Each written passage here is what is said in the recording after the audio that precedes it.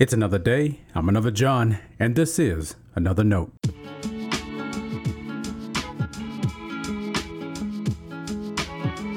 Today's edition of Another Note is titled Christmas Vision.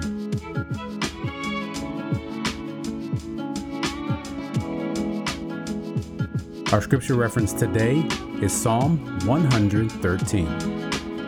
As always, may the Lord add a blessing to the reading and hearing of His holy word.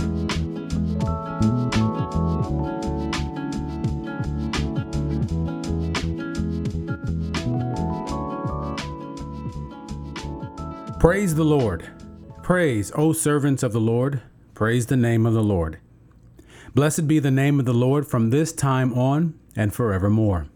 From the rising of the sun to its setting, the name of the Lord is to be praised. The Lord is high above all nations, and His glory above the heavens. Who is like the Lord our God, who is seated on high, who looks far down on the heavens and the earth? He raises the poor from the dust and lifts the needy from the ash heap, to make them sit with princes, with the princes of His people. He gives the barren woman a home, making her the joyous mother of children. Praise the Lord. This is the word of our Lord. Thanks be to God.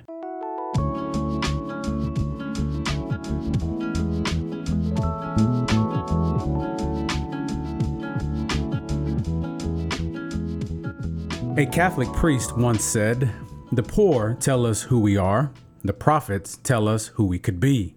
So we hide the poor and kill the prophets." That certainly mirrors the biblical account of our walk with God. Of course, we don't kill prophets today, right? Maybe not in a physical sense. But have you heard of God's people threatening to take their money to a different church? Do you know there are people whose life's purpose seems to be to overly criticize every decision a pastor makes? I just spent the better part of 15 minutes scrolling through a colleague's Facebook. I was searching for a post about a recent comment a parishioner made to them. It was more than a comment. It was a barrage of accusations and scoldings. My friend's entire ministry was called into question, even somehow and for some reason, their sexuality. This stemmed from my friend's challenge to some unloving, unchristlike behaviors.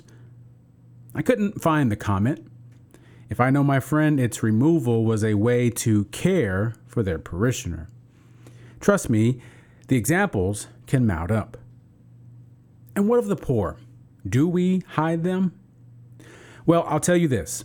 In my pastoral ministry, no one's jumped at letting or allowing someone considered poor to be a part of leadership.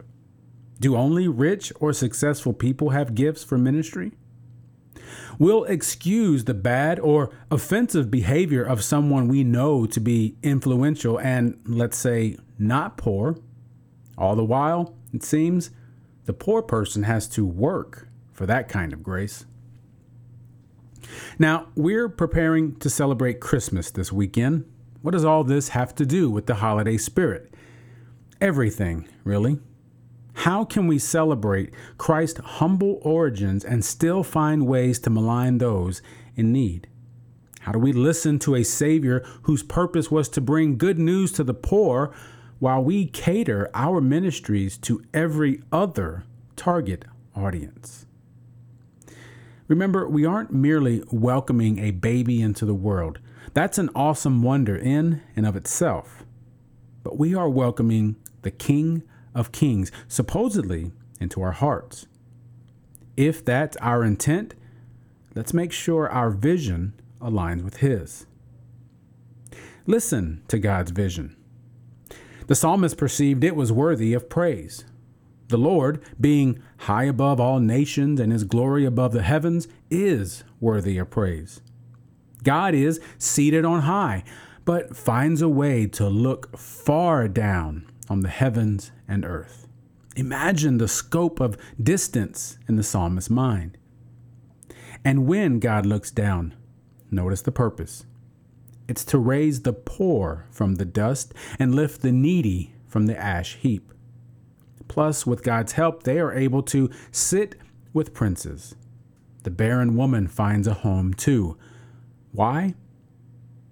Because God sees with a different heart. God gave us prophets to show us the way of truth, and God doesn't hide the poor. God raises them.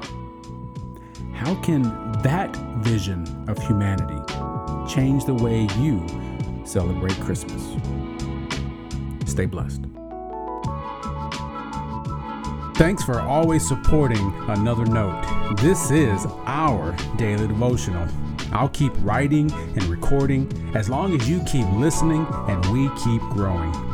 If you ever find Another Note on iTunes or anywhere else podcasts are available, make sure to leave a review so others can join us. And the easiest way to connect with me is online at anotherjohn.com. God be with you.